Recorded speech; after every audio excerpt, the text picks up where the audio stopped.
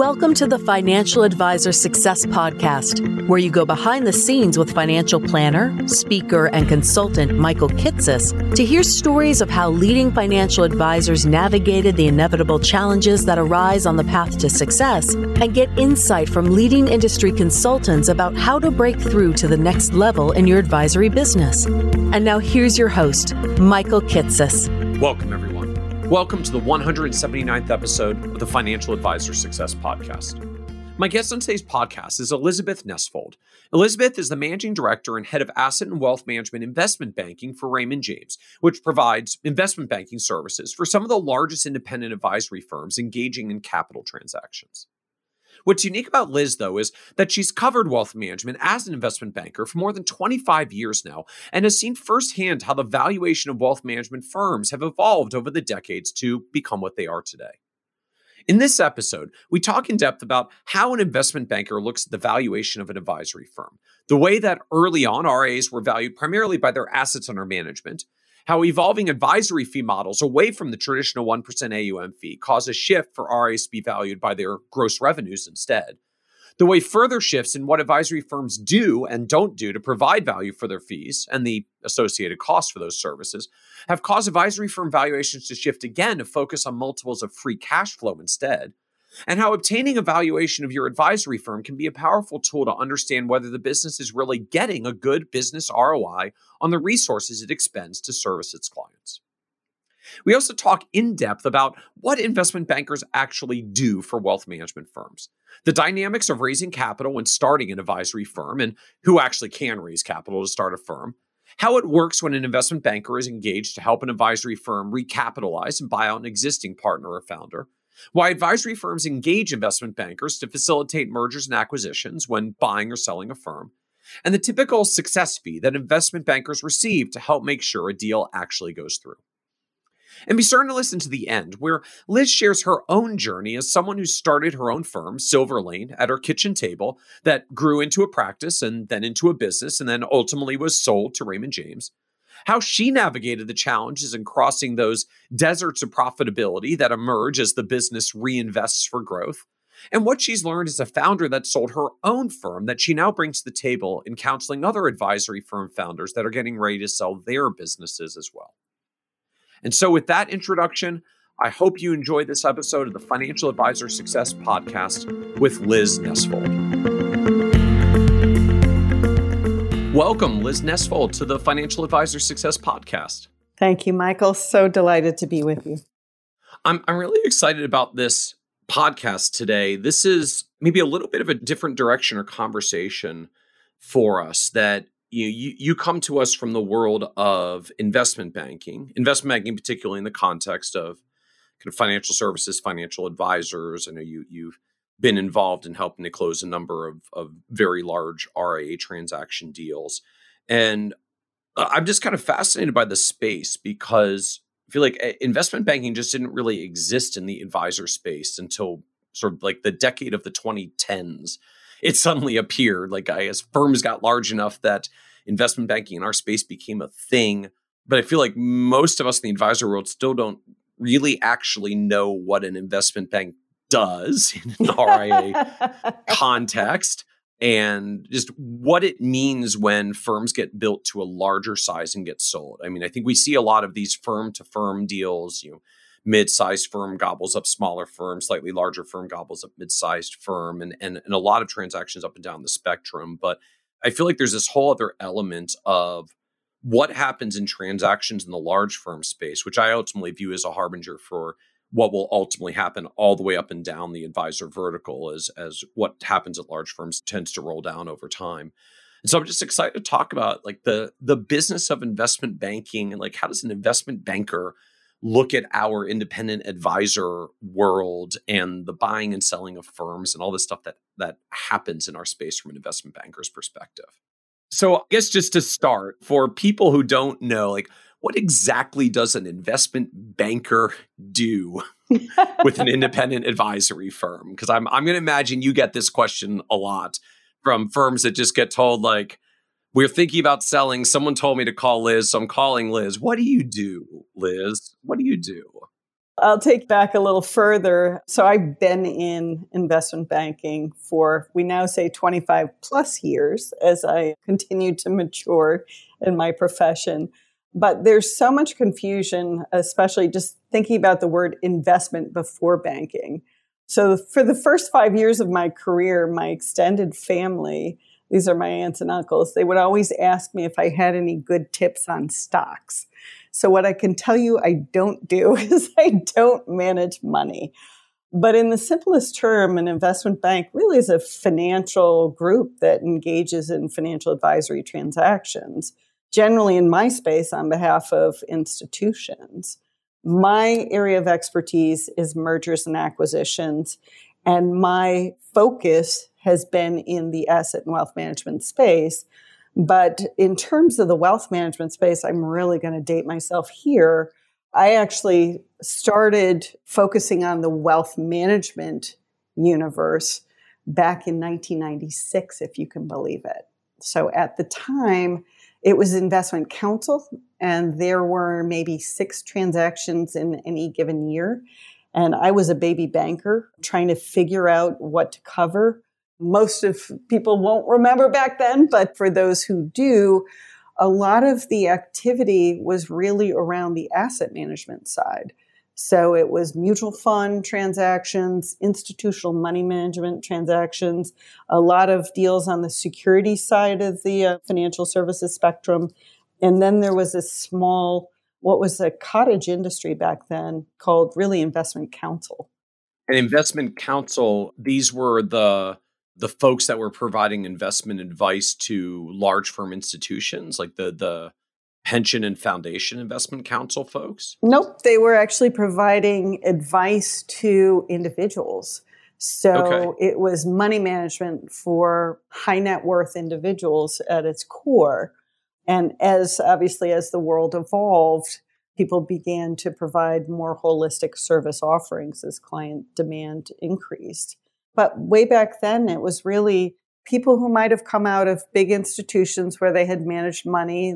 A number of my early clients came out of banks and trust departments, and they set up their own registered investment advisor to provide advice on the investment side to high net worth individuals. Okay. So that's where I started to get my footing. I was really looking for an area to cover, and every large firm, every insurance company, everybody was covered by more senior investment bankers. This was the space that nobody was paying attention to, and that's really how I got into it. Interesting, because part of the dynamic when you're, I guess, early in the investment banking career is before you're a deal maker, you just have to be like a deal understander. That's exactly right. Pick a segment of the industry, study it, follow it, understand the deals that are happening and the people and the dynamics so that you know the space, and then at least someday you can maybe help facilitate deals in the space. But first you have to pick the area where you're going to make your mark and learn, ideally one that not everybody else already covers, because then it's hard to differentiate. That's exactly right. And back then they used to consider this sort of a training ground for young bankers, because these businesses had more simplified business models. There's really mostly one way that they generated their revenues, and that was fee-based income. And so it was a fee on top of asset to the client for whom they were providing service. So relative to like complex multi-channel enterprises with a lot of different offerings, like here's a firm where they sit across from their clients, they give them some advice, they collect a fee, like, got it? Exactly. Like, okay, I know how to analyze this. I totally got it back then. Okay. But I would argue, I just fell in love with it. I fell in love with the people and the services they were providing their clients. So that is really how I got my start. But you're right. What does an investment banker do with these few firms that want to do something? Well, and how do I think about these? Like, I know what RA business doing wealth management for high net worth individuals looks like today. When you were looking at these firms in the mid 1990s, like was it basically still the same kind of business as today? There just weren't as many of them. They weren't quite as large and scaled yet, or Was the business different, or were they actually quite large? We just didn't follow them the same way then? Like, what did that business look like compared to what you see in the landscape today? Sure. I would say that relative to the number of pure asset managers, there were far fewer, but it was gaining ground. And there weren't many notable transactions at the time. A lot of the business had been done on behalf of high net worth individuals with big trust companies. And you can think of the names. It was the U.S. Trust, the Northern Trust, the Wilmington Trust, the Mellons, Bank of New York. It was a small space at the time, and it had just started to get some traction. So there was a pretty dramatic increase in terms of the number of registered investment advisors over my career. And what's interesting is I contrast it with the banking community. So M&A bankers who cover banks, depository institutions. When I started in the business, from the time I started in the business, our universe of registered investment advisors has increased despite as much consolidation as you think you see on an annual basis. We've increased by 60% over the last 20 some years. The banking community is probably a fraction of itself. Maybe 40% of the number of banks exist today that did 20 years ago. Even though, again, banks get consolidated, new banks get formed, but the number of banking institutions is much smaller versus the number of registered investment advisors. So as the industry proliferates, as firms continue to grow, invariably people will run into continuity planning issues. Founders who formed businesses have created valuable businesses, and their next generation can't necessarily afford to buy them out, maybe the way that they bought into their own practice. And so when you were looking at wealth management, investment counsel, RIA deals then, who were typically buyers? Would this be like these bank and trust companies that would buy them back? Like, you used to work for us, you went out and started your own firm, you built a successful client base, now we're actually just going to go acquire it and bring it back in? Was it mutual fund companies that wanted to like cross purchase and be in this business? Like who were the traditional buyers of RIA wealth management firms back then? Back then, it was more notably either the local or regional bank, trust company, or broker-dealer securities firm that were the acquirers. Then it moved to more of a national player. So again, some of the names that I mentioned could have been a U.S. Trust. U.S. Trust was a pretty frequent acquirer of these businesses. BNY Mellon, first Mellon, and then Bank of New York merged with Mellon on the wealth side, and certainly became a material player in the space. And so just trying to sort of get a sense of context, like what were the size of firms getting acquired? I mean, were there still multi-billion-dollar RIAs then as there are today? Were the firms smaller? Were the firms actually bigger? Like what did that landscape look like? If you look at the number of transactions that occur in any given year, there are still a number of firms that are below $1 billion in assets that are regularly acquired on an annual basis. That was the lot of them. So there were no firms that were, $4 billion, $10 billion, $15 billion. It was very few and far between.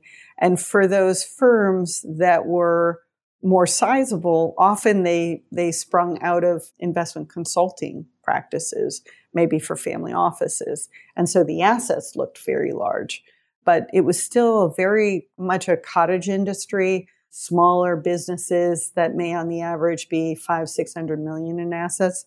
And so when I started covering this space, critical mass for a firm that now today called wealth management, back then investment counsel, financial planner, would have been, $250 million in assets was a good living. Then the $250 million sort of moved to $500 million. $500 million was sizable. And the $500 million moved to $1 billion as more of a new critical mass threshold.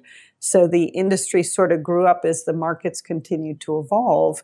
And there was a greater recognition of services that may have historically been provided by banks and trust companies that could be also made available by independent firms that were serving clients locally or regionally.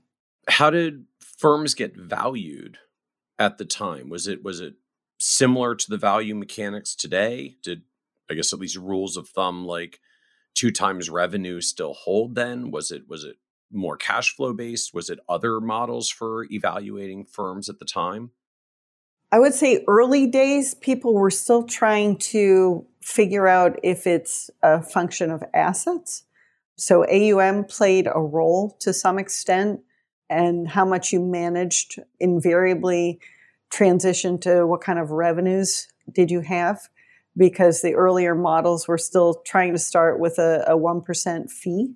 So if everybody starts with a 1% fee, then really you're trying to gauge size of assets, size of clientele.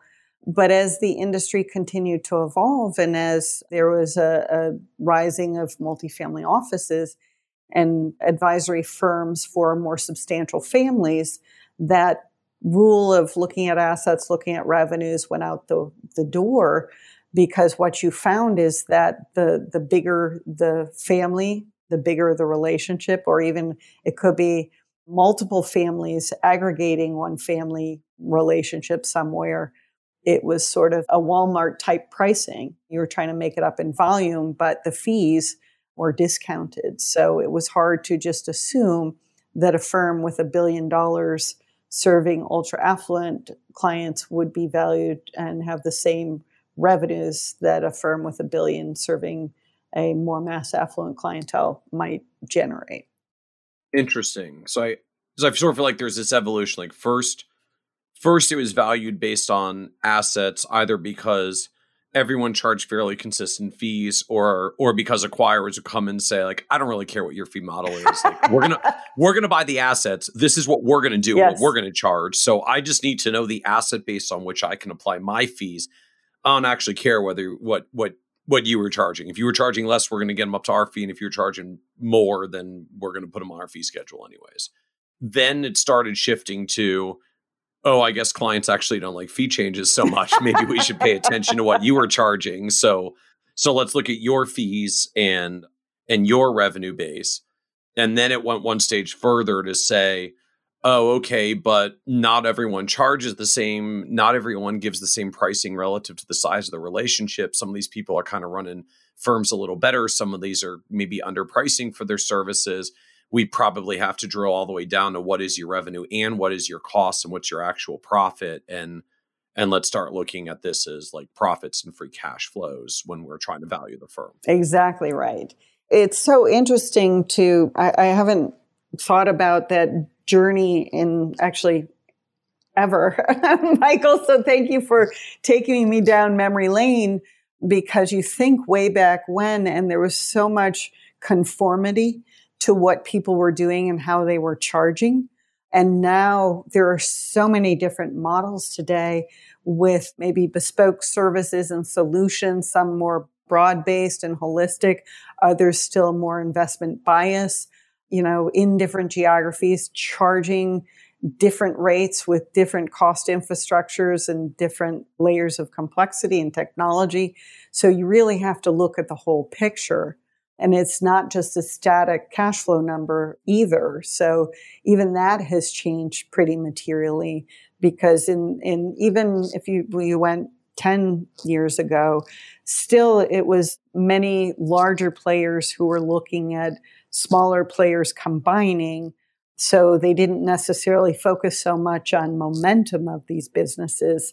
Now, as we see many more impactful and sizable organizations, they may stand alone post-acquisition. And so those firms, you have to think about not only what they do, for whom they do it, is there any concentration, how do they run their business, is it efficient, is there some operating gearing embedded in what they do, are they driving business through organic means, meaning sourcing those clients, are they growing through sub-acquisition, are they doing both, or are they showing revenue growth and they're really not actually growing organically post those acquisitions. So you really have to peel the layers of the onion back pretty carefully to try and assess value.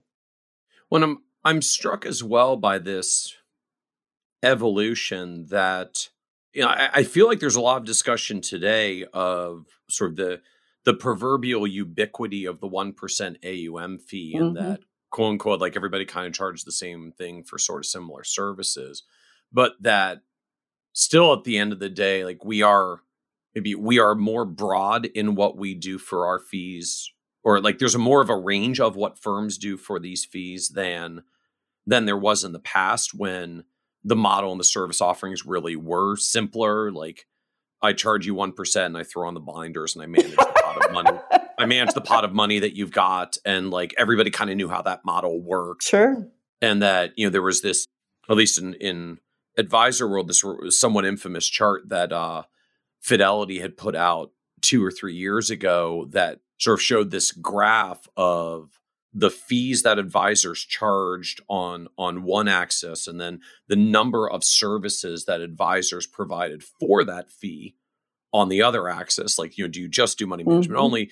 Do you also do financial planning? Do you dig into retirements? Do you dig into estate planning? Do you do tax stuff? And normally you would sort of expect this linear relationship, like the more services I provide, the higher my fees are because I'm doing more things. So I got to charge a higher fee schedule. And what they found in practice was, it basically didn't matter whether you did like 1 or 2 services or 12, median fee was 1% at all levels, and all levels had a huge range above and below it. That like there was basically no relationship between the fees, the AUM fees that advisors were charging and what they were doing for those AUM fees. You had like high fees and little service, just crazy profitable businesses. Some might even argue too profitable. You had low fee services providing a ton of support for their clients, and great clients, great relationships, horribly not profitable relative to the fees they were charging, and everything in between, which I guess kind of gets back to this point that you've made of why we've moved from let's just look at what your asset base is to let's look at what your revenue base is to, I guess we really actually have to drill down to what is your revenue, what is your cost structure, what are you doing for these clients for your services, and then going even one stage beyond that, which is now let's talk about your growth on a forward-looking basis. And are you growing? Are you not growing? Are you growing profitably? Is it actual organic growth? Or are you just kind of buying growth with acquisitions and doing even more just to deconstruct, like, what is the actual forward-looking health of this business? That's exactly right.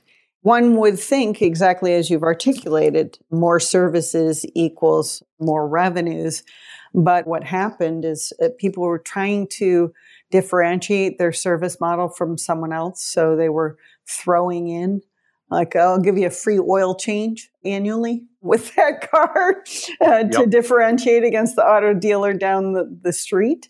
And so it began to be expected that you would provide more services for the same fee, or everybody would just talk about wealth management. And to a client who was, maybe ran a dry cleaning chain and sold that, it all sounds the same up front, only until you get in deep with the first advisor that you ever use do you start to understand what you're getting for the fees. And even then, it may take them 2 advisors before they really understand what they're getting and how it's being charged. And, are in a bigger institution, are they losing money on something to gain opportunity elsewhere, meaning on the product side, the asset management side of the equation?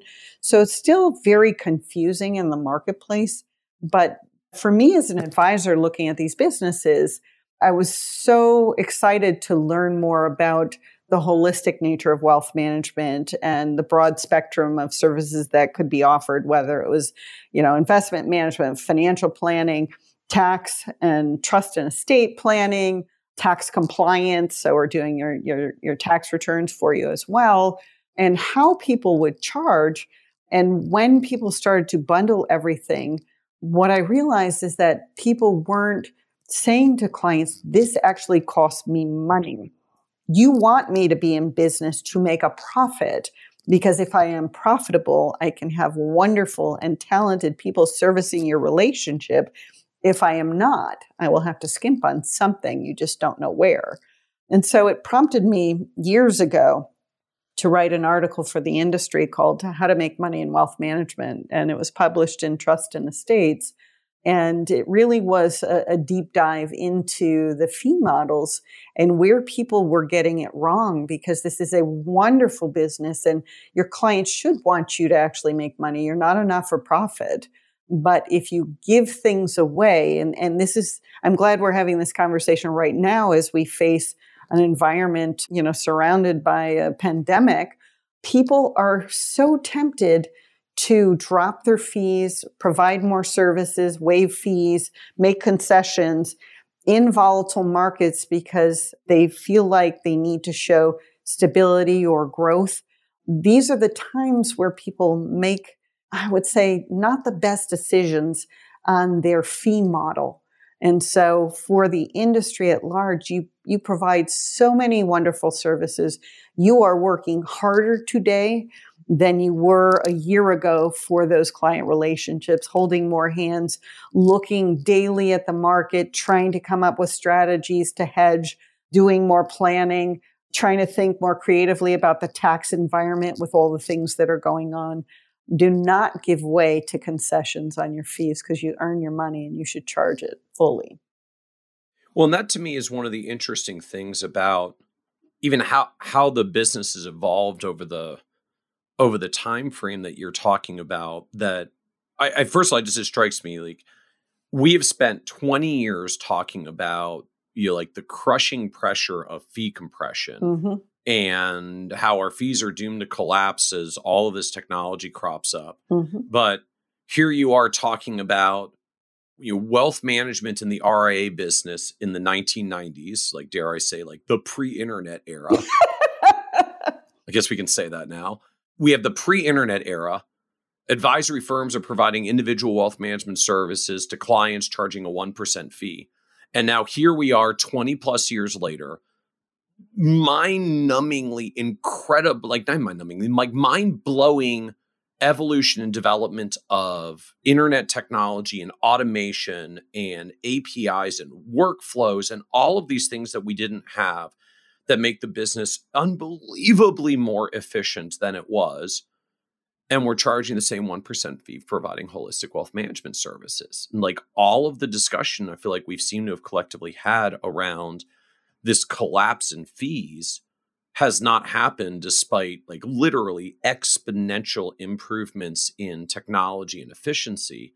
But what has happened on the other end that I think you're making a good point about, particularly in sort of transition environments like this, is it does sound like at the end of the day, if I add up what a firm does for its clients to justify that 1% fee, we do a lot more than we used to. Like we only do more because we can, thanks to all that cool technology and efficiency stuff.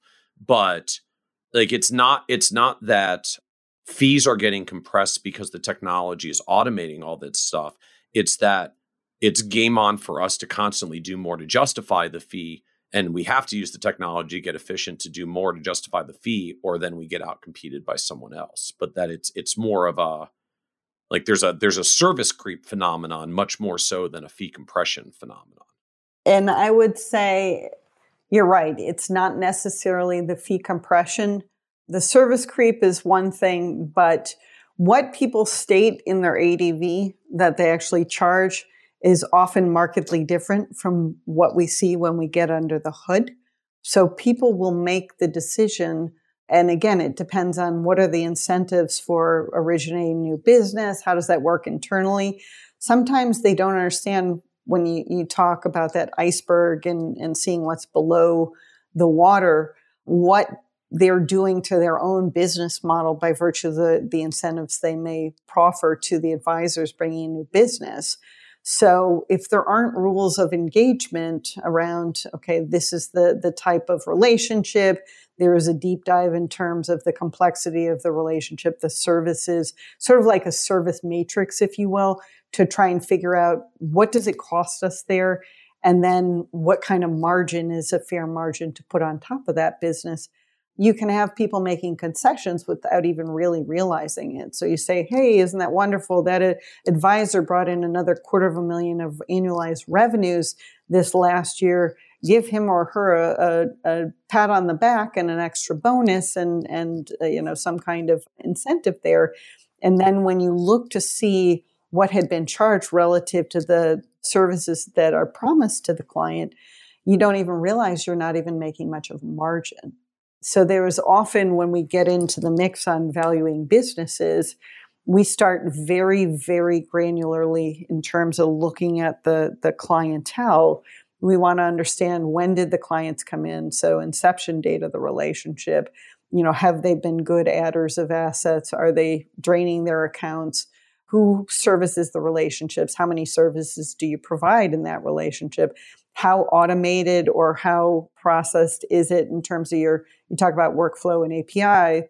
Are you moving from person to person without dropping any balls, or is it much more manual in terms of what you're offering?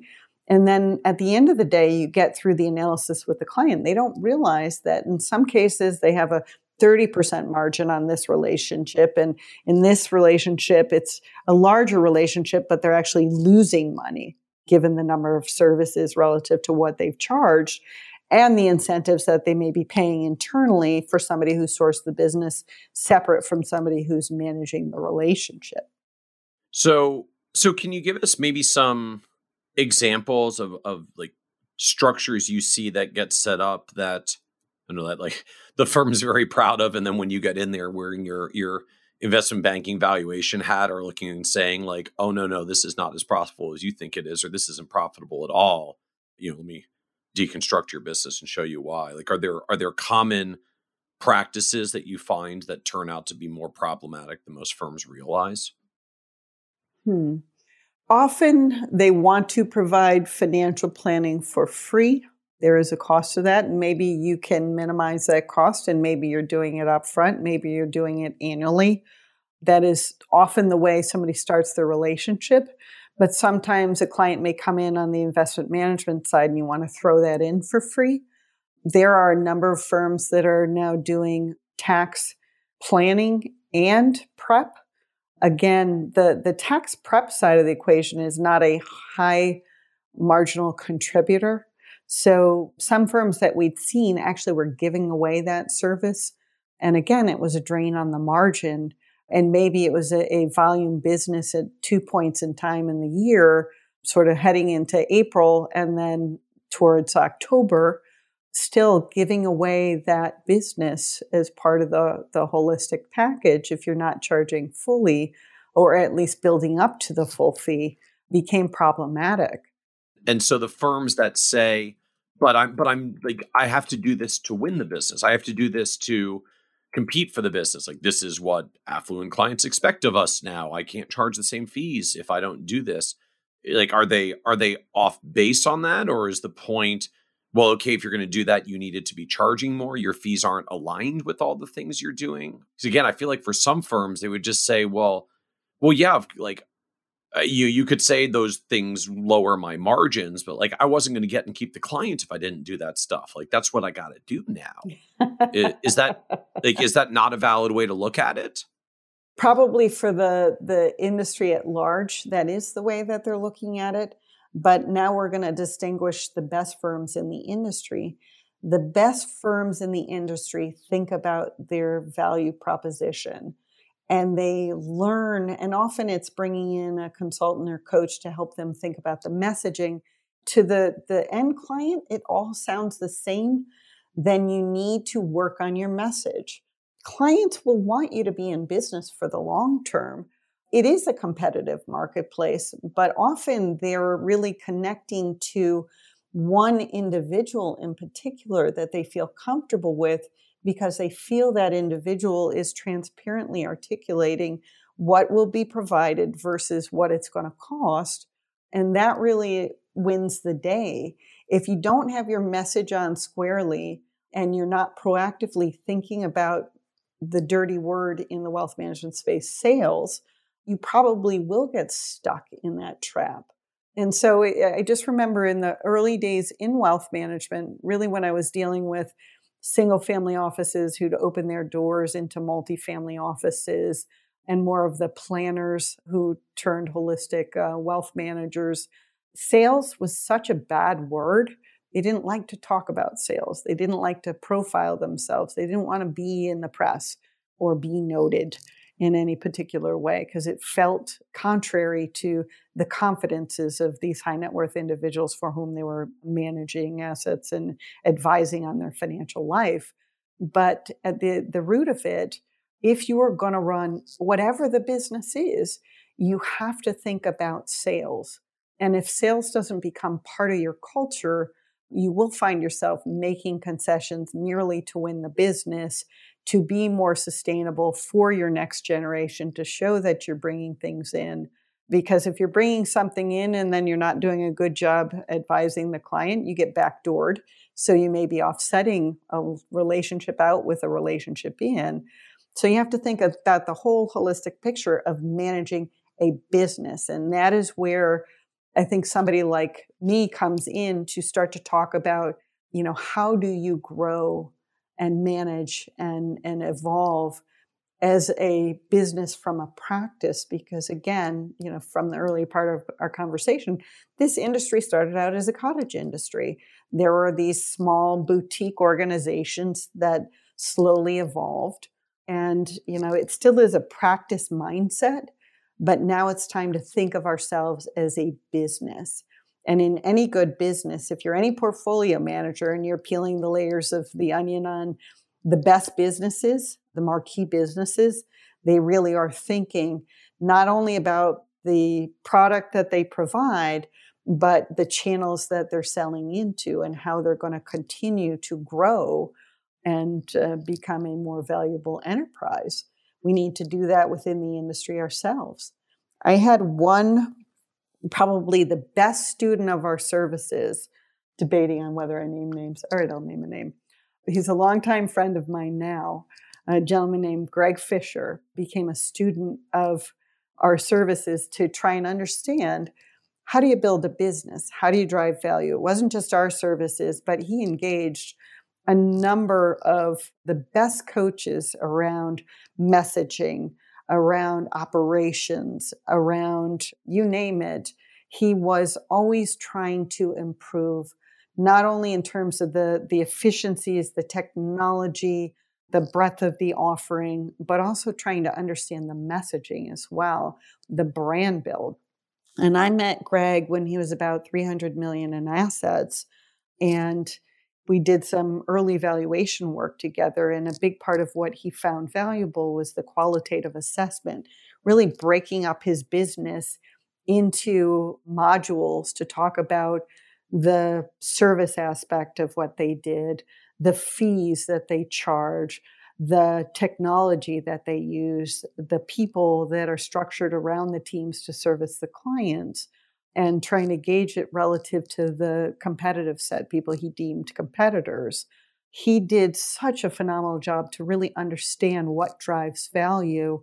He built a wonderfully valuable business that invariably we sold to People's Bank. But in that journey together, he grew 10x. So he was about 300 million when we started our relationship together. And I think he sold at maybe 3.5 billion in assets. And that's his mindset. His mindset is a 10x mindset. More often than not in this industry, people are just living and breathing their day jobs and they don't lift their heads up. And that's why I'm so grateful to you and to the podcast that you do to explore more of how people have become successful in the different aspects and facets of the business that people can learn best practices from. But this is a person who thrived on learning to do better, even when he thought his team was doing the very best job in, advertising, marketing, client service, whatever it was. He's always looking to do better. And that kind of mindset creates an invaluable business. And people will see it when they look at the model. They'll see that there is leverage in the model. It was a 10x experience for me as well, just watching him evolve as a manager and advisor. I'm very struck by the way you frame this service creep to substantiate value, that yes, clients may demand more for the fees that we charge to justify the value, but that in some cases, this isn't actually a value problem for the fees that you charge. This is a sales problem and a marketing problem and a differentiation problem that we're trying to solve for by saying, well, I'll also do this, I'll also do this, I'll also do this, I'll also do this. Like to try like throw enough things onto the pile to get the client on board. I sometimes inelegantly call this value barfing. Like I'll just keep barfing. I'm like, I'll do this and I'll do this and I'll do this. I'll do like, well, here's a whole bunch of value. Now pay me. That like, I think we do get trapped in this sometimes where, you feel the pressure. Someone says like, well, why should I work with your firm and not the other two that I'm talking to? Because I feel like they always interview us in threes. It's always us and two others. Mm-hmm. Right. And you get into that moment of like, well, why would I hire your firm over someone else's? And I feel like you sort of end out with three ways that you try to solve this. Like, number one, we're cheaper, right? So we compete on cost, or I discount my fees. Number two, we do more. So I start throwing in more services. Or number three, well, we're different than those two. Let me tell you why. And if you're good on number three, if you can clearly explain why you're different, then if the way you're different actually lines up with what the client needs, like, oh, well, I guess you're the only one that's going to do that. So I need to work with you.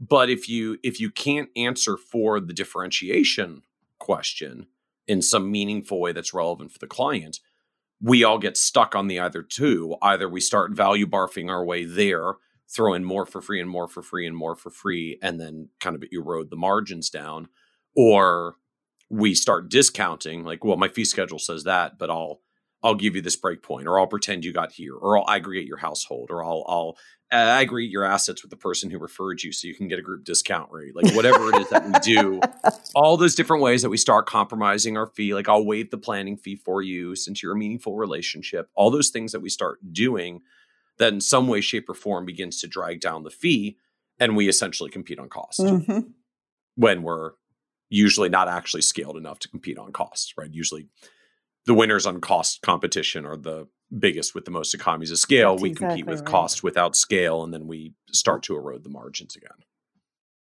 So you kind of framed up this interesting look of what does it mean to get a valuation on your business, I guess, like at Greg's stage, right? Like he had $300 million under management, which is still a very sizable firm.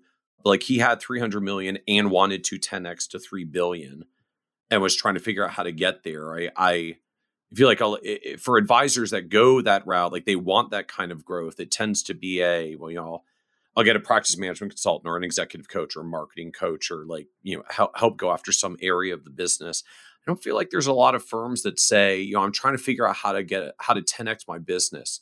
Let's get a valuation for where it is today. Mm-hmm.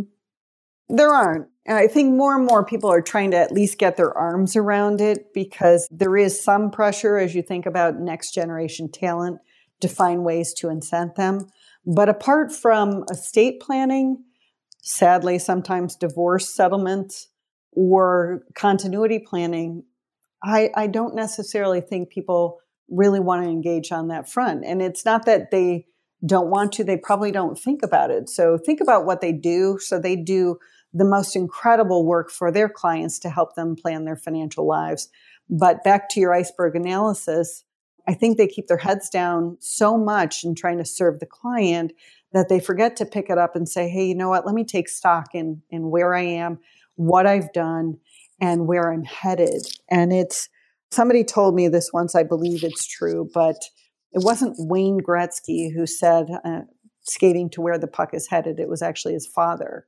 But the advisor community, by and large, doesn't generally do that. They do that for their clients in the planning, right? They're always trying to figure out, okay, let's use some analyses. And it used to be, okay, average age is 75. Now people are probably saying average age of 90. Right. And, how do you spend annually? What do you want to leave? All that planning, trying to think about taking the client who's 55 to the age of 80 or 90 or however far out we're going these days. And this is what you need to do to get there, Mr. Smith, Mrs. Smith. This is your earnings. This is what you need to reinvest. This is how we'll invest it. This is how much you can spend. So they do all of this work to help people project for the next 20 years. And they don't do that for themselves. So if you think about some of the larger firms, these are the firms who are thinking with their business hat on. And sometimes it is an entrepreneur who says, you know what, I am great at the CIO side of the equation. I don't like managing people. That's not my thing. You have to figure out what is your thing. If you are the predominant owner, more often than not, you wear the CEO hat. Or if you're one of the early founders, more often than not, one of those founders wears that hat. But sometimes it's good to take stock in the business to say, where are we headed? And are we the right people in the right roles? And do we have the right people in the right roles on the bus? Or do we need to start thinking about a planning for ourselves? And that is often when we're doing the valuation strategic advisory work, what we're trying to help people do is take stock in their business, really understand where are they strong and where do they need to do some work or where are they missing human capital that could help them. So I remember being called in by a past client who I had sold to a multifamily office, and my client then was actually running the combined firm, and they thought they were going to go out and make regional acquisition. And we did this advisory work right up front. And what we realized is that they were just starting to get their marketing message honed. They were just starting to hit major pipeline traction on the business development and organic growth side that we actually said, all right, bad for my business, but you don't need to hire us right now. You're growing too quickly organically. This is where you spend your time. If you can grow organically, beautifully, let's not create noise by trying to do some sub-acquisitions when you're not yet ready. Focus there, because that is the holy grail, is figuring out how to grow the business organically. So it was one of those sort of a therapeutic moment for them that they said, holy cow, you're right. We should spend our time.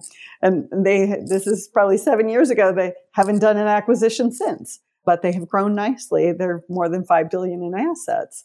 But it is really important to find moments in your business evolution to pause and take stock and find somebody to engage with. It could be, sometimes it's just a CEO coach. It could be somebody to help you think about the operational aspects. It could be someone to help you think about valuation and the business dynamic. But there are going to be these important points in time. And the natural reaction is to not spend the money, right? But the well-trained mind who has sort of a thirst for knowledge and doing better and growing better and being stronger, that is the person who's likely to engage. And sometimes we have clients who've engaged with us multiple times over the years, and then they come in for their, quote, tune-up. And from my perspective, I think that's wonderful because they're doing for themselves what they do for their clients.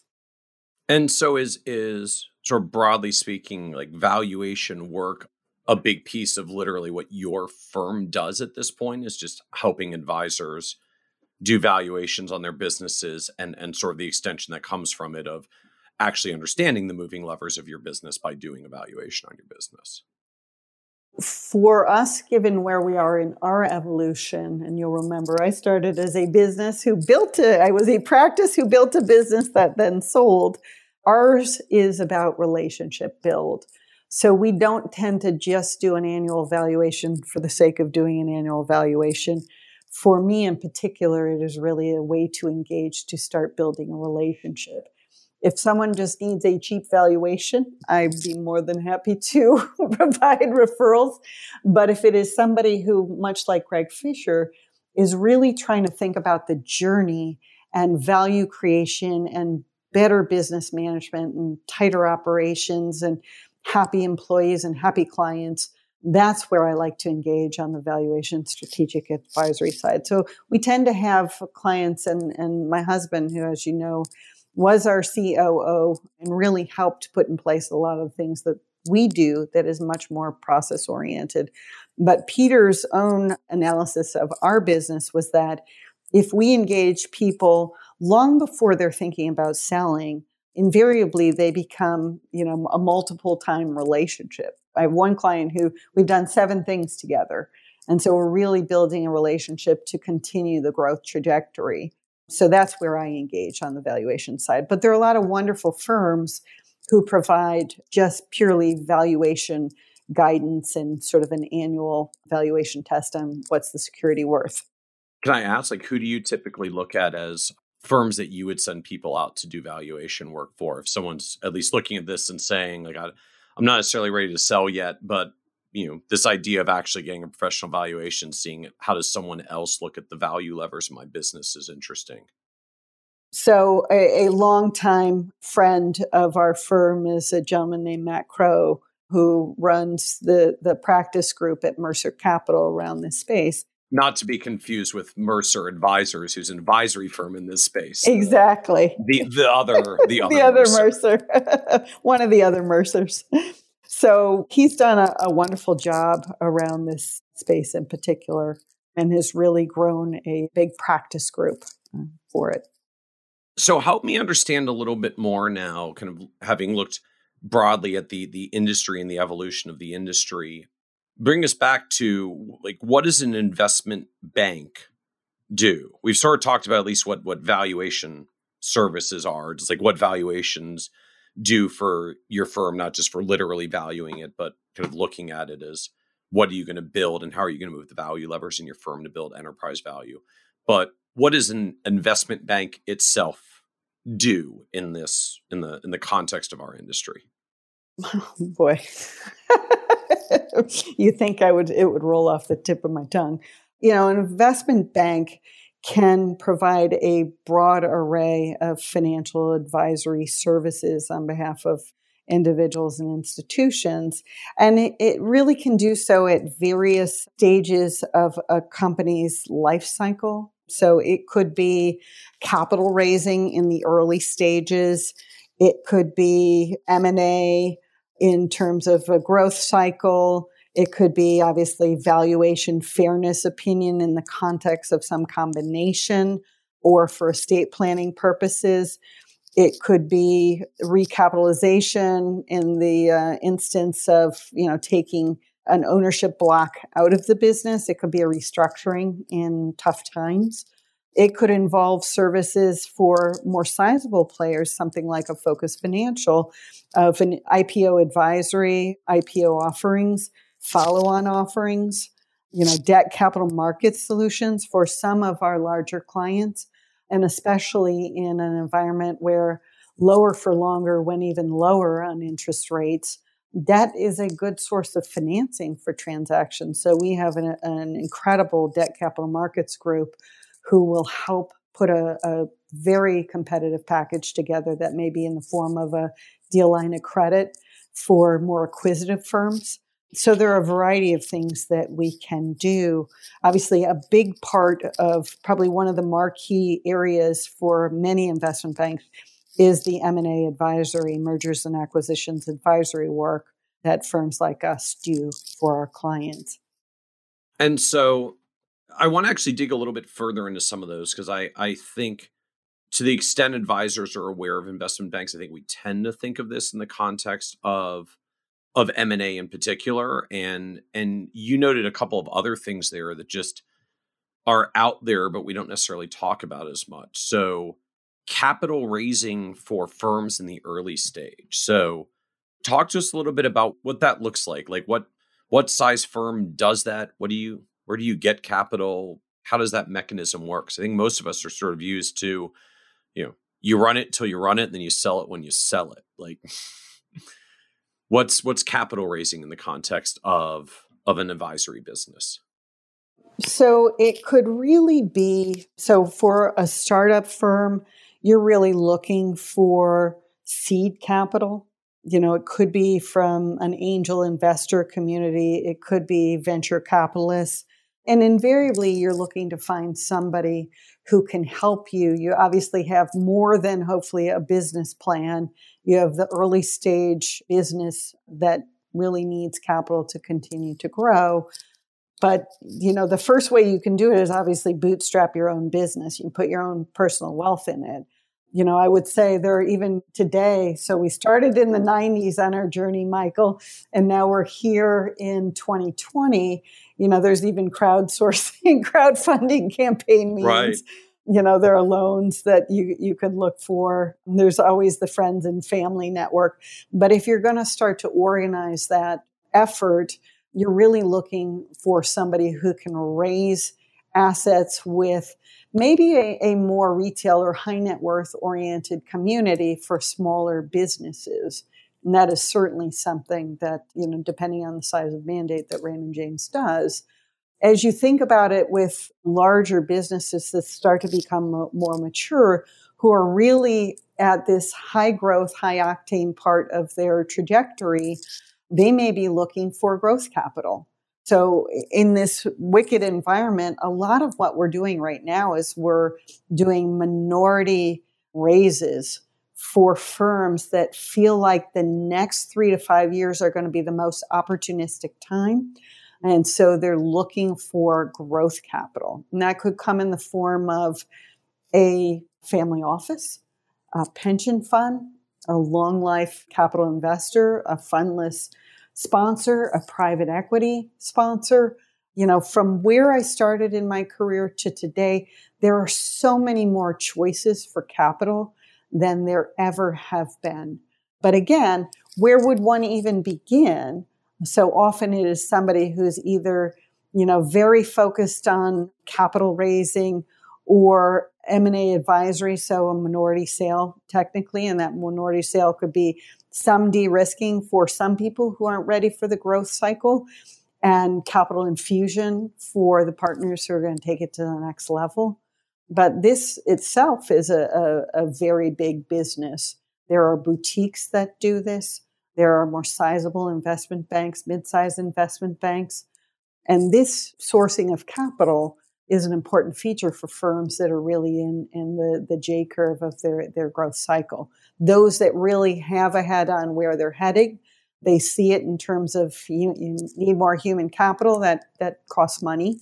Looking at a sub-acquisition, doing more R&D on some tech leverage point for the business, all of that takes capital. And the way our industry started, they started by bootstrapping, just doing it themselves, right? Start with a couple of clients, have some profits, reinvest, grow a little bit more. But we're now at the point in the evolution of this industry where the opportunities is ginormous a word?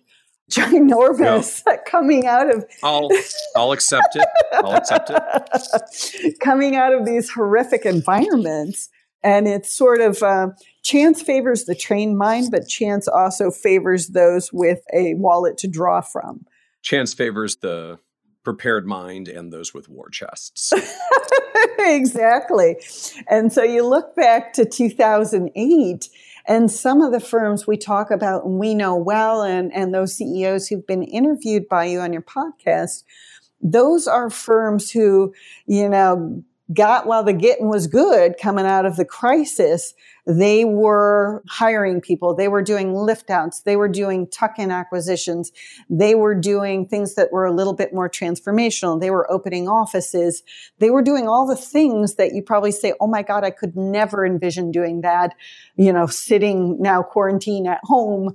I could never put that into my business plan. But the firms that are now really sizable, independent or boutique players that are names that everybody knows now, those are the firms that over the last 10, 12 years were taking advantage of market opportunity, even when people would rather just, put their heads back down and just, hold on to things. They were making brave and bold decisions to get to the size that they are.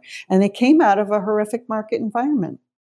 So help me understand a little bit more about how some of these deals come together, I'm when we talk about things like firms that want growth capital, it's sort of translated like we give you cash, you use cash to go spend on marketing or buying other firms or whatever thing you're going to do. That is your growth strategy when you have some cash on the books.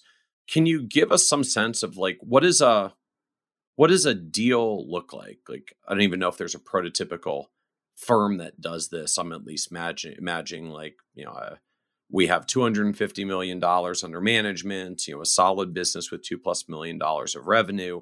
We think there's a lot of opportunity to grow. We've got some neat opportunities in our local market. Liz, I heard you've got access to capital, we want a piece of because we want to grow. What would a deal look like for a firm like that? Well, I guess first is even the type of firm that you would work with, but what does a deal look like for a firm at that size? Like, what do you get? How do the mechanics work? How much do you get for what do you give up? What does a growth capital deal look like? Sure. And for a firm like that, it could be that there's a platform partner who is really going to help finance some of that growth activity. And so there are some platforms. So I'll take the other side of the house at Raymond James on the wealth side of the business. They have a bank associated with the wealth side of the business, and they have provided capital to advisors looking at these combinations. So sometimes the partner already exists, meaning the capital partner exists within your own domain. It could be a platform partner that you're doing business with. It could be whether it's a dynasty. It could be Schwab Fidelity helping you think through other advisors who might want to combine. So you need to be organized in your thinking because you don't just go out and say, hey, I want growth capital. We got to decide what we want to do here. Are we a buyer, a seller, a merger?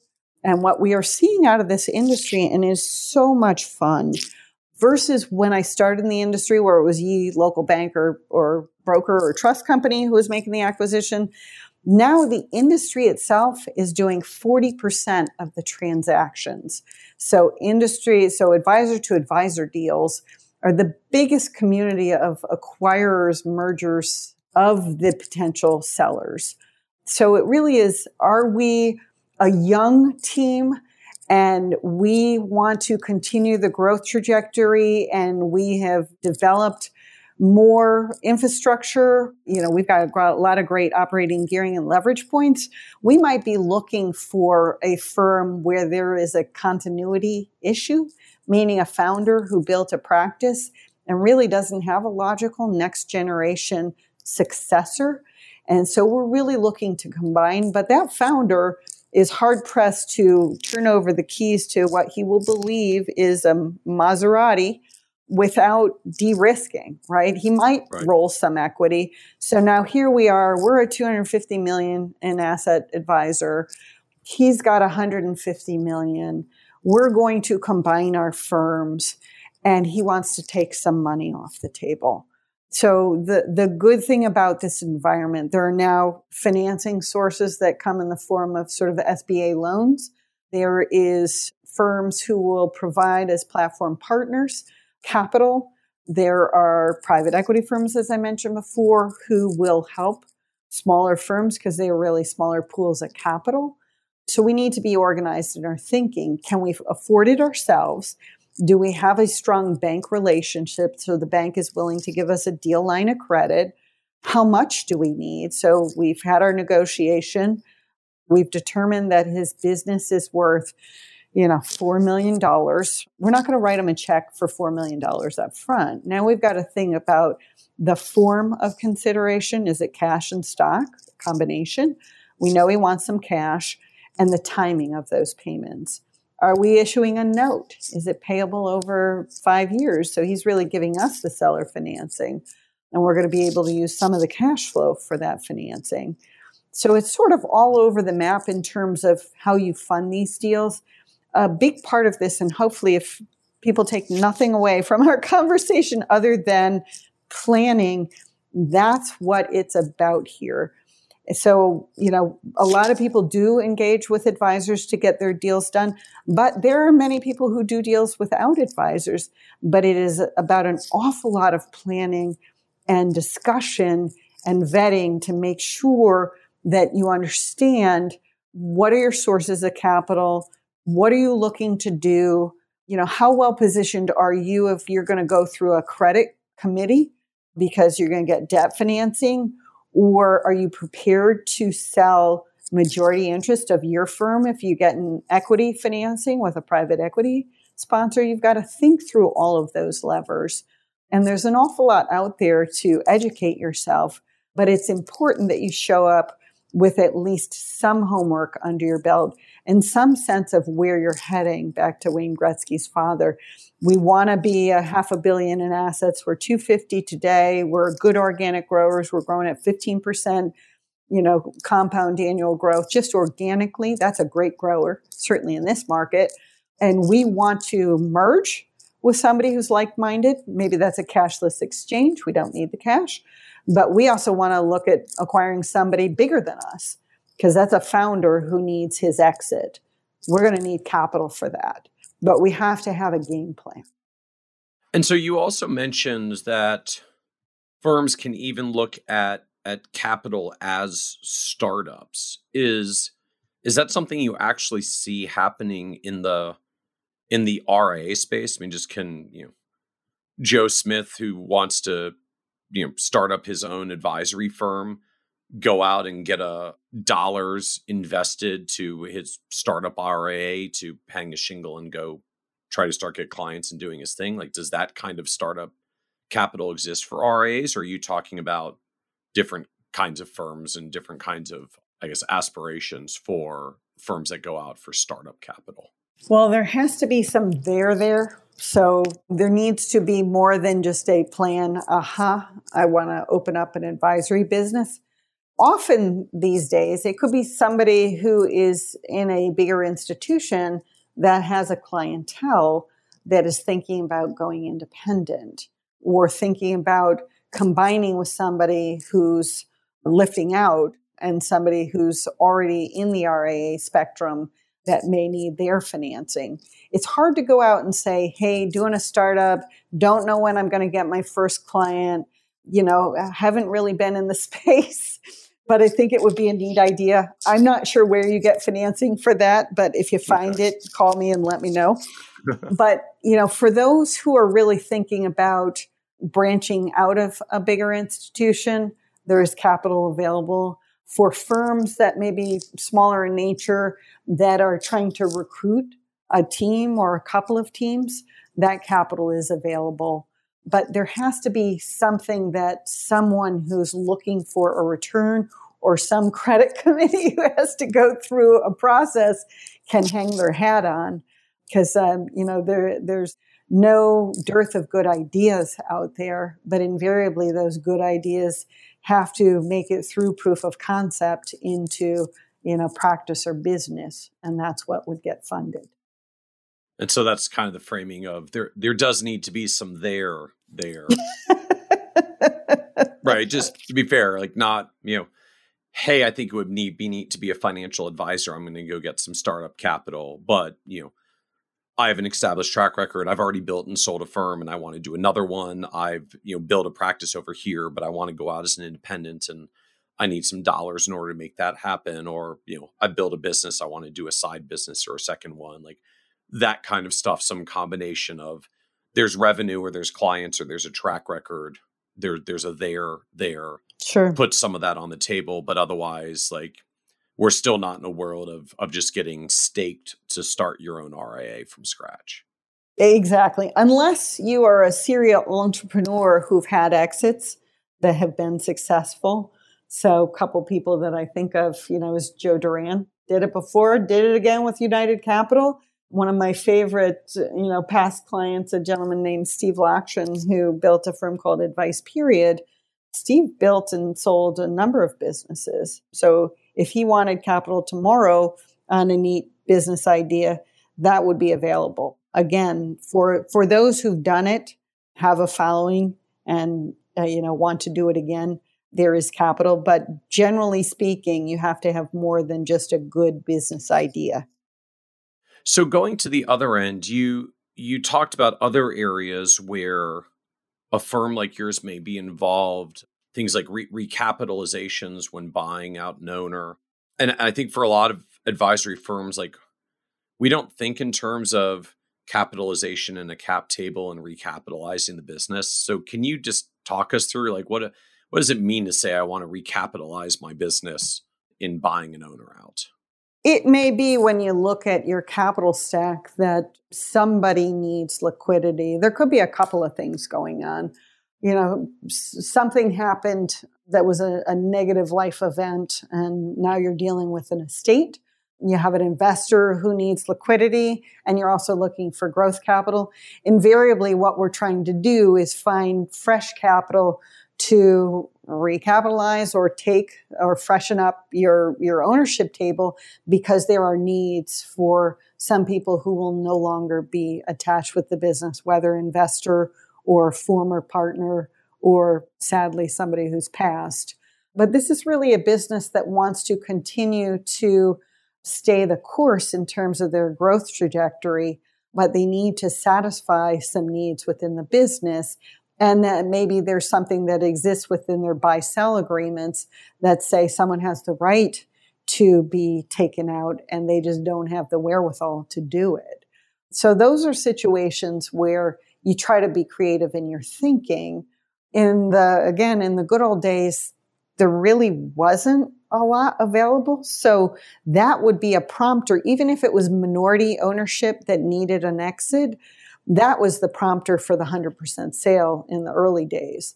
Now today, what is more exciting is that there are opportunities to freshen up that capital table with new partners taking out old partners. And as I mentioned before, there are some sophisticated family offices that have put around investing verticals to do that in this space. There are capital sources that are either fundless sponsors or, maybe it's convertible preferred, convertible debt, definitely private equity. Private equity in the early days in this space always wanted the technical control, 50+1%. Today, more and more sponsors who are really focused around financial services have investing arms that are willing to do minority stakes. So that's really what you're looking for when you're looking to recapitalize the business. And so how would a transaction like this come together? Jim died, he owned 30% of the firm. We're trying to figure out what to do. We didn't exactly have the cash around to buy Jim's 30% share. How does this work in practice? Oh, wow. So we went through one of those situations, which was a sad situation for a predominant owner, a 50+% owner, and she had cancer. And so we were brought in to help facilitate the liquidity for what we knew would be her estate. And this group, and I'm not going to name names, had an incredible partnership, just the most phenomenal people, just could not afford to buy this founder out. So we went on a very fast journey together to try and think about, what are we accomplishing? How broad do we want to be in terms of the choices with either, debt financing or a minority investor or private equity partner? We went right up through the financial and strategic partners that you would think of that sort of roll off the tongue. And we got great engagement from the marketplace. It was a very sad event that we knew we were really financing out, but we were really looking at a growth partner because this incredible group was again on a tear, growing their business beautifully. I would say we were on the 11th hour of our process, picking our finalists, and all of a sudden, death came much sooner than we ever anticipated. So we had to fast track this process. We picked the very best of the very best partners. We moved at warp speed to see if we forgot about everybody else. We put them all on the side and we went laser focused on one. And we had, a lot of quality time in a very short period to figure out if we loved each other and then how could we structure a deal to satisfy what is now the estate. satisfy partners who were just coming into the ownership stake, satisfy partners who were accumulators of ownership, and satisfy a new, much larger platform that we were combining with. So hopefully that's not the journey that everybody takes. But I can tell you in that particular situation, everything worked out as it should have, despite a very sad situation. But back to planning.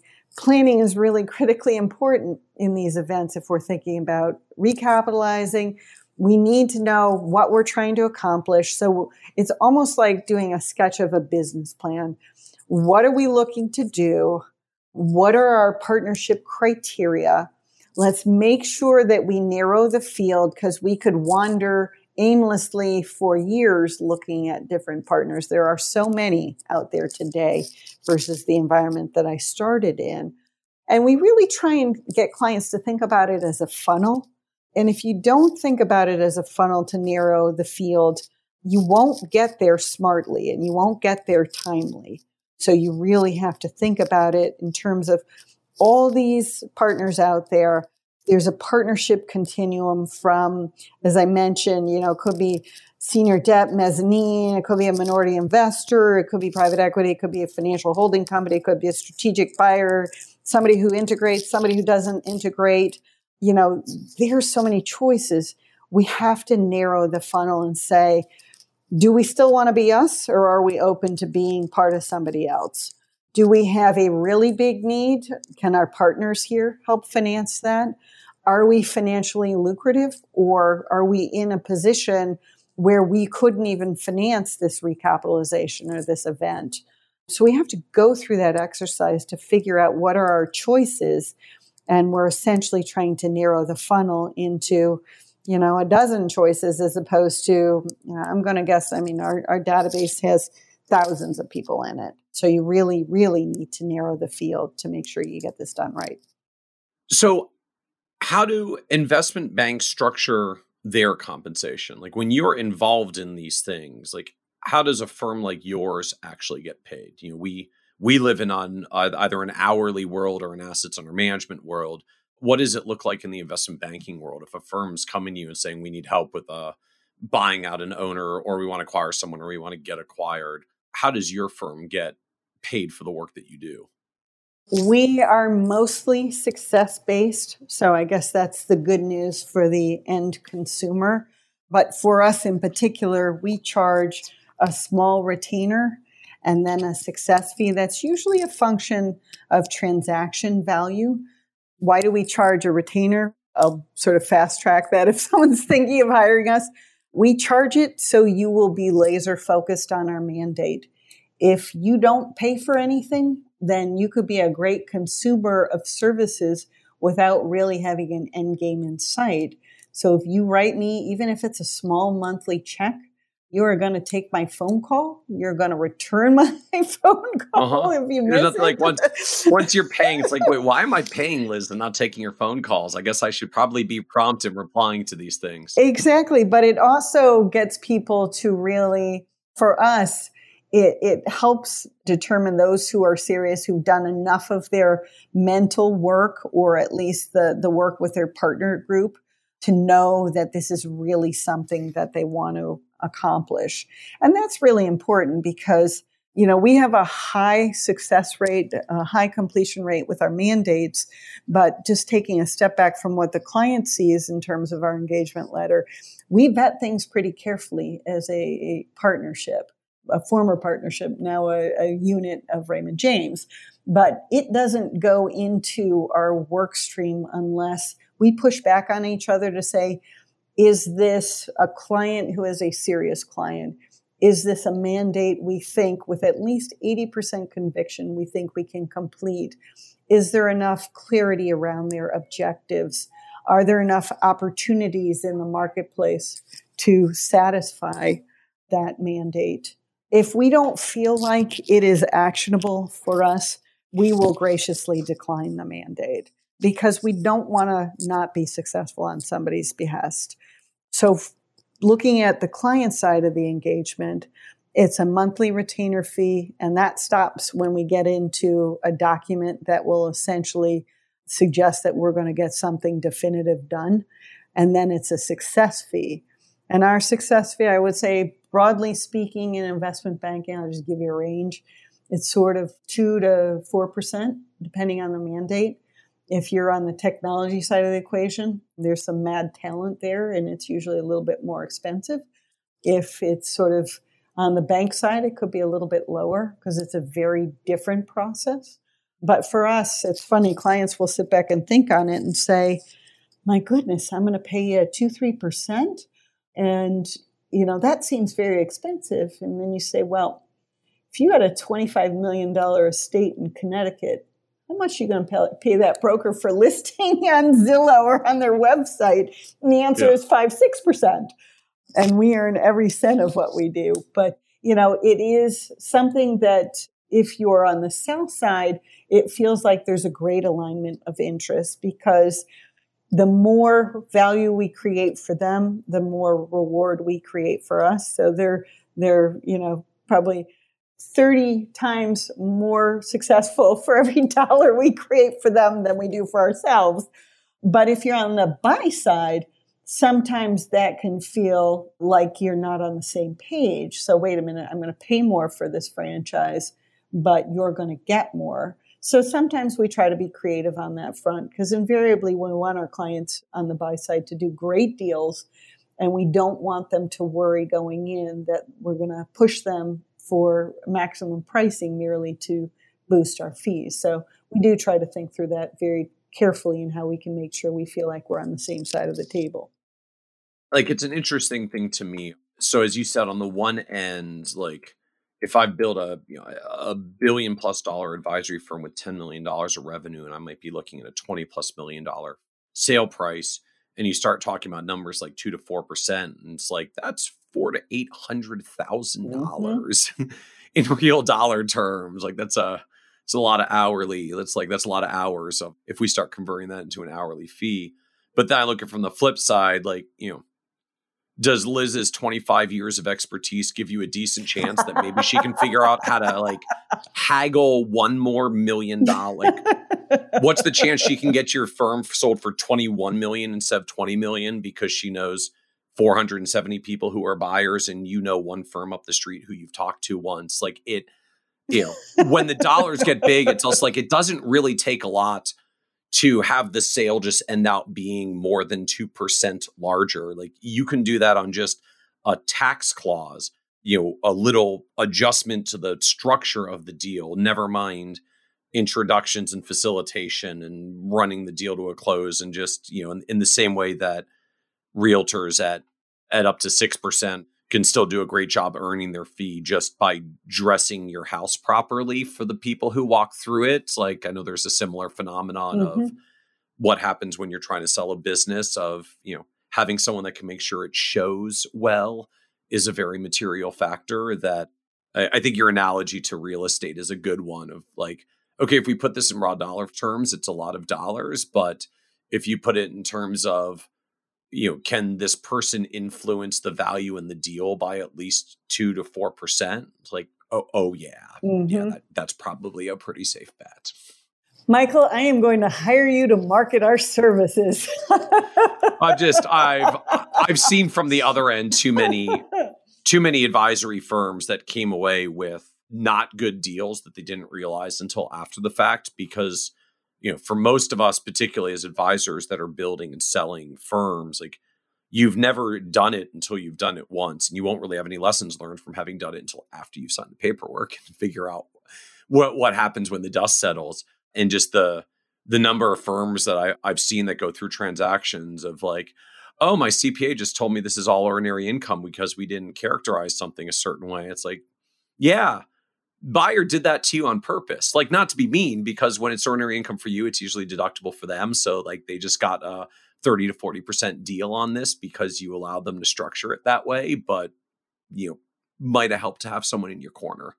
Well, and you're absolutely right. It's funny because as you were talking, I was thinking back to one of our clients that I met through, I'm in a group called YPO, Young Presidents Organization, and I met him through YPO, and he had an offer on the table for $16 million. And he said, I'm not sure if I need a banker. He said, I think I could probably goose them up to 20 million.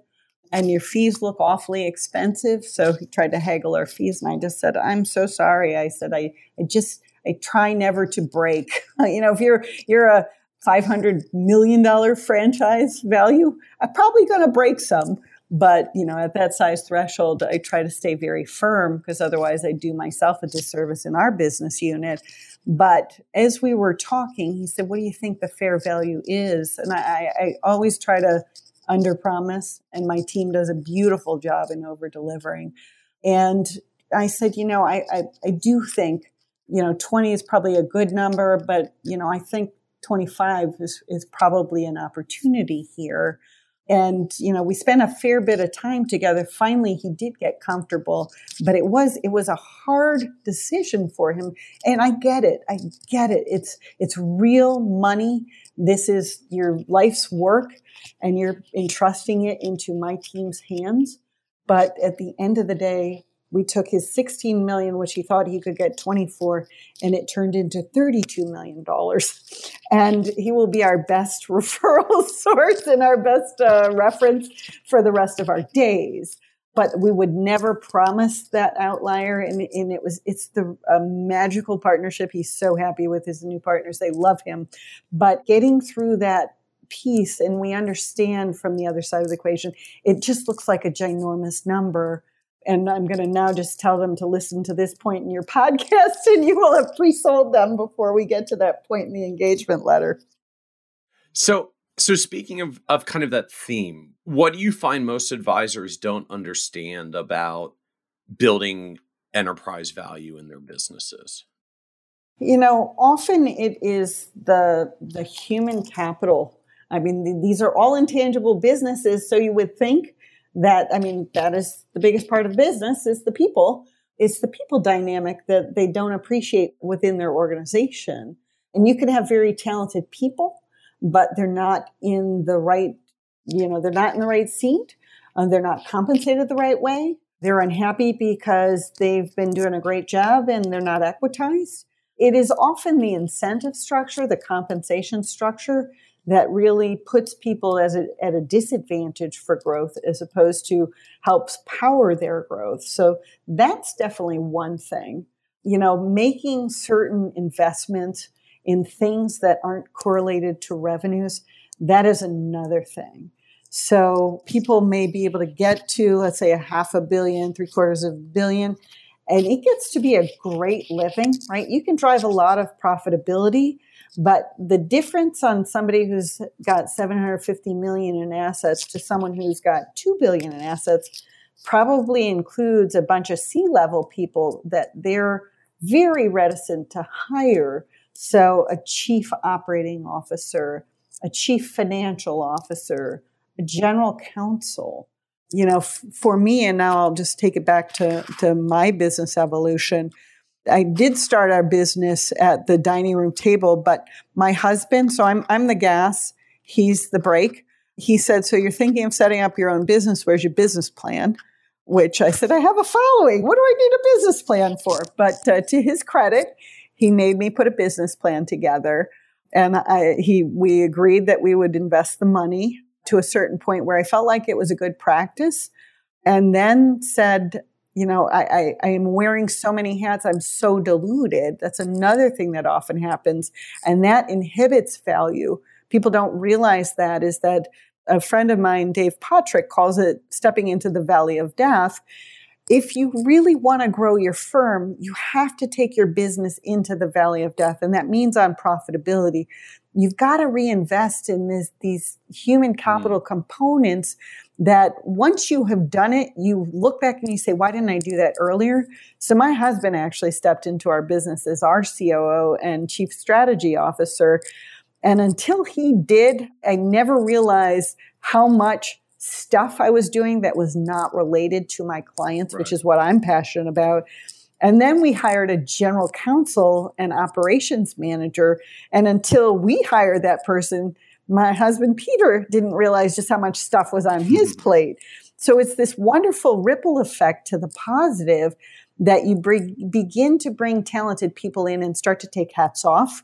And the taking hats off is, for people who are generally control freaks, type A people in this business, is a hard thing to do. It's hard to give decision-making and authority over to other people. It's hard not to be seeing everything, but it's a freeing exercise. And those that will take themselves into the valley of death, most, I would say 90% plus, will come out the other side as a much better, tighter organization that is better run, better managed, and has a greater opportunity for that 10x growth into the next cycle, in the next business phase. I do feel, though, like David could have found a slightly more benign analogy than Valley of Death. Can we just call it like a valley of drudgery, because it's going to be hard for a while? Dry times. Yes. Yes. The dry desert. That's right. The desert of profitability. There we go. Yes. You must quest through the desert of profitability to find the promised land on the other side. I shall quote you, Michael, on that when I use it. I think I've read books that people make it through wandering in the desert. I'm a little more concerned about the valley. So, having kind of lived this journey yourself, as you said, like from kitchen table to practice to business to exit, what surprised you the most about building your own business on this kind of parallel journey? Oh my goodness, how quickly it went. I mean, I can't even believe 13 years went by in a flash. You look back and it was more work than I ever envisioned. It really was a labor of love. So I always had an appreciation, because a client once told me, and this is 20 years ago, Liz, making the decision to sell my business was the hardest decision I'm ever making, next to asking my wife to marry me and having my first child. I guess screw the second and third child. It was the first child that was a big decision. Yeah, that's when you change everything. After that, you're really just kind of doubling down. Exactly down right. They'll take care of each other. But in that moment, I for the first time really appreciated for him how much he had put of himself into the business. But it sort of came full circle for me when we were eating our own cooking, going through our process. 13 years went by in a flash. I am so grateful for every partner that I had and every client who took a chance on us in the early days. But to really have gone through that, what do we call it now? We're in the desert. Desert of profitability. Desert of profitability. Exactly. At a couple of key points, and investment bankers are not cheap dates, I should say, to hire them. So a good VP runs you, $350,000 in New York City. So these are not expensive people that we would add, and certainly with a COO and GC as well. And so those are hard decisions to make, but our business was always better for it to get more minds around the table who had different experiences. Always made us not only better as an organization, but better at providing advice to our clients. And then actually going through the process myself, is really making sure that I could take the emotion out of it. So I was the lead negotiator on behalf of my partners, so that I felt like I was doing my day job. I had to treat it as if it was our youngest partner's business. So Jeff Brand, my more youthful partner, I would always think to myself, would that work for Jeff? And so I probably used him a million times when I was negotiating with the head of the investment bank at Raymond James. Like, this is not going to work for Jeff.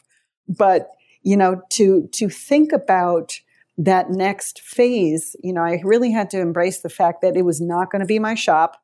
And these are tough things for people to go through. And these are the things that I whip out my leather couch out of my back pocket, and we're doing a little bit of the psychology with our clients. We have to talk about how life will change under these circumstances. And so I can much better appreciate for them what it's like to turn over the reins to somebody else who's going to run the business, and I am going to do a day job now.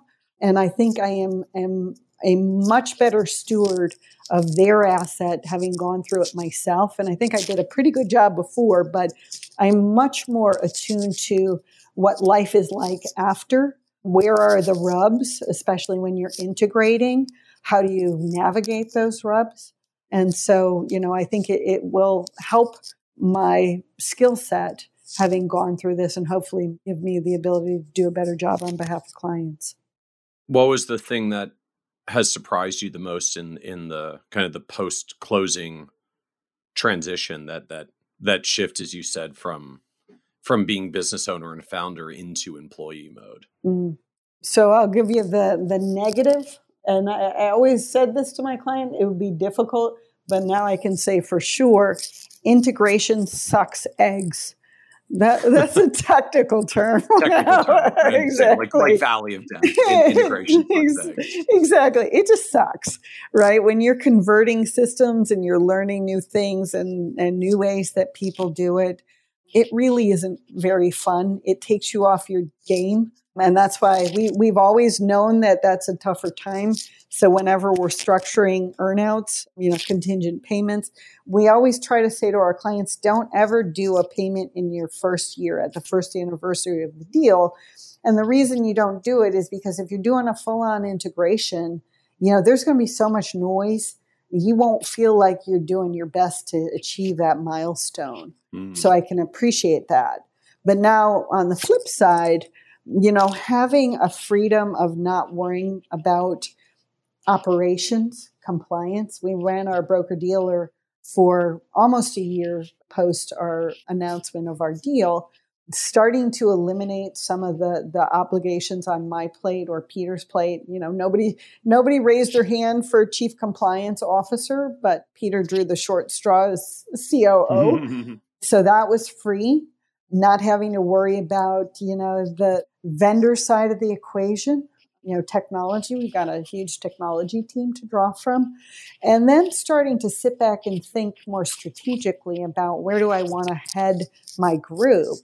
And for us, a big part of the reason on why we transacted, because we were knocking the cover off the ball, was really about, back to Greg Fisher's 10X comment, we want to continue to grow. We want to grow smartly. And the biggest opportunity for us was cross-border opportunity, cross-border transaction work. And we had missed a deal because we didn't have an office in London that, in hindsight, I should have shoved a partner in there in a Regis space. But, we didn't have an office, but we were the right people for the job, but we didn't have boots on the ground. We have boots on the ground. We got 40 boots on, or actually 80 boots on the ground, 40 times 2. At Hanover Square now. So I feel better equipped for that next mandate that really involves a client in the UK looking to do something in the US, or, a client in the US who wants to look at emerging markets or international manager. I feel much better equipped today having colleagues across the pond who understand my domain. So that was freeing for me. That was exciting for me. So what was the low point for you in the building a firm journey over I guess even just the building career over the past 25 years? You know what? It'll sound like a crazy thing. I'm a happy person by nature. So, Little Mary Sunshine is what one of my partners calls me. But, I don't see any low points. I see some times where, you just want to break out in tears because you're on your 14th hour of work, because after all the phone calls are done with the clients, then you got to turn around and now do reviews of employees. And you're doing those at midnight with another partner who's out of San Francisco. And she and I would, be on the phone late at night. And, I'm like, oh my God, I guess I'll get sleep when I'm dead. Yeah. But, it was a lot of sleep deprivation, but it was such a happy time. I just enjoyed every moment of building that business. And I am lucky. I am so fortunate by the people who chose to join Silver Lane as we were in our journey. And we've got the best team I've ever had in my whole career. And I am blessed to have that. So I don't really think of, it's sort of like going through labor was at a low point for a woman giving birth. You think back on it, and there's actually a somebody told me there's an enzyme that gets released in your brain, so you sort of forget about the painful moments. And that's why women will have another baby, is because they forgot about that momentary pain. But for me, it felt like such an incredible experience to watch something grow and be so much more than just a practice or just, the Liz Nesvold show. And that's when you've built something, is where people don't even know you, and they're a client of your group. When they never met you and they never heard you speak, that to me is a blessing. And it's hard for some founders because, again, we're all type A's in this business. But for me, it's the blessing that this business lives on. And so that's what I'm most excited about. I like that framing, that like you've really built something when a client joins the firm and they don't even know who you are.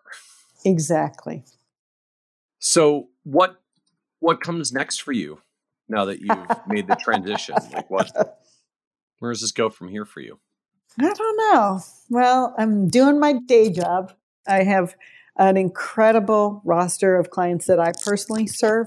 So for me, that's so fun. I'm spending more time now, 1 year post-integration, doing the thing that I'm passionate about. And I'm not sure, longer term what the future holds, because I will probably pass my prime as an investment banker. Down the road someday, I hope to sit on boards and, help people continue to grow their business and leverage my intellectual capital. But for now, I'm having so much fun with my clients. Even in this crazy, wicked market, I'm so blessed that we are as busy as all get out. So speaking of kind of these markets and just the craziness we've all collectively been through over the past few weeks and months now, I'm just curious, as you look out, not necessarily short term, like we'll handle the volatility and the craziness over the next 6 or 12 months or however long it is before we find some new normal. When you look out over the longer term, like 10 plus years out, like what do you see changing or coming as a change from here that maybe has shifted from all of the coronavirus pandemic? Like what's different about the future that we haven't realized yet? I think this is a moment in time that is going to force change, that has, I should say, restate that, has forced change on advisors who may have been slower to leverage technology as much as they could. I was fortunate starting a business 13 years ago. We did everything we could. And again, this is my fiscally conscious husband. We leveraged the heck out of every bit of technology, whether it was early adopter to Salesforce or Zoom. We were using Zoom when it was still VC backed. Expensify for expense management, you name it, we used it early. But a lot of advisors still have been slower to really leverage technology or start to think about the workflows within their organization, because who would ever think that this is going to be an occurrence? More often than not, they were testing their systems for some kind of momentary failure, whether it was a flood or a tornado. And it was sort of, we have an offsite server, or we're server based in the clouds. They've got their business continuity planning right. But this is a huge, huge disruption of their business. And for those advisors who had been, really hesitant to engage digitally, either with their clients or with their team, for those who never permitted work from home and probably now realize the benefit of that in terms of productivity, and I'll speak to that in a second, I think this has forced the industry to move very quickly into the future, or maybe where they should have been all along, but it's forced change upon the industry that will be radical changes to the way they think about business continuity planning.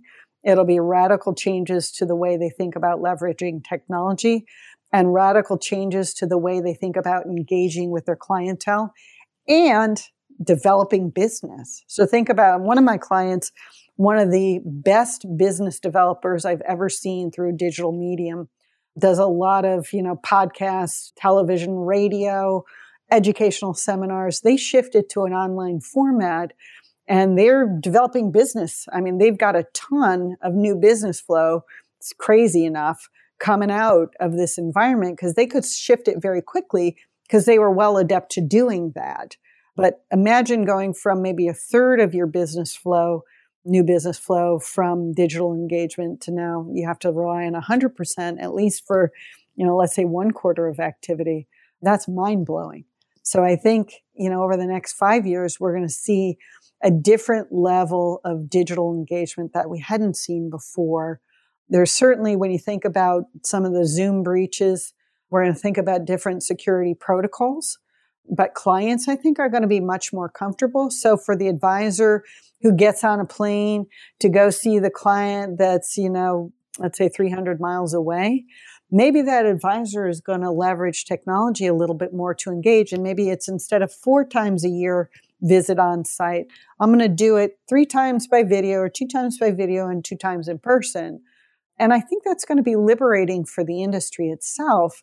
It's going to create more opportunity to scale. It's going to open up more opportunity for, I will say, millennial engagement, Gen Z engagement, as these people are much more adept at technology than the old guard. Let me reframe that. Instead of old guard, we'll call it the more senior states people. But, I think there's so much opportunity that comes out of this. And I know it's a tough time that we're all going through right now. But this is back to chance favors the trained mind.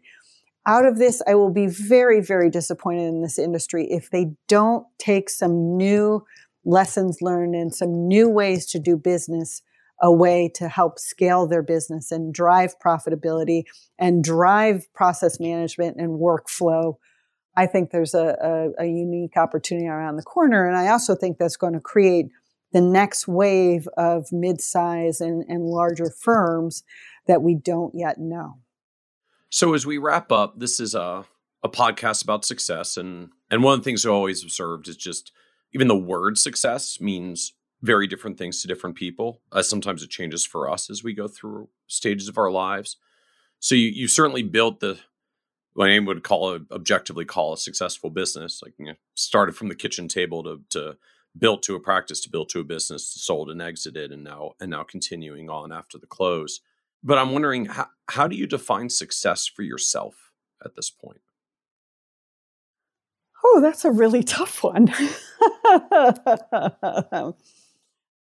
For me, I would say success is, getting up every day and always doing your best, trying to, and I think back to Greg Fisher's example for me has been transformational and I think very impactful for my own business. Always looking to do better, even when you think you know it all or you have it all or you've done it all. There is always something you can learn or push yourself on or push to do better or smarter or faster. But for me, I think it is just continuing to set and achieve goals and then create new goals and move the goalpost even farther into the zone that makes you uncomfortable. And that people don't like to take themselves into zones that make them uncomfortable because it's easy to get real comfortable with it's a nice lifestyle. It's a great cash flow business, but always pushing the goalpost. And I always want to continue to learn. And so it's a really long definition I'm giving you, but just doing your best to continue to build and succeed and be happy.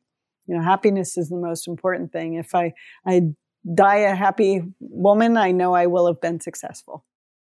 Well, I love it. Thank you so much, Liz, for joining us on the Financial Advisor Success Podcast. Michael, what a great privilege to spend the time with you. Want even more ideas, tools, and resources on how to break through to the next level of success as a financial advisor? Check out the leading financial planning industry blog, Nerd's Eye View, at www.kitces.com, where Michael covers the latest practice management trends and financial planning strategies. And by joining the members section, you can earn IMCA and CFP continuing education credits, along with exclusive member content. Get it all now at www.kitces.com.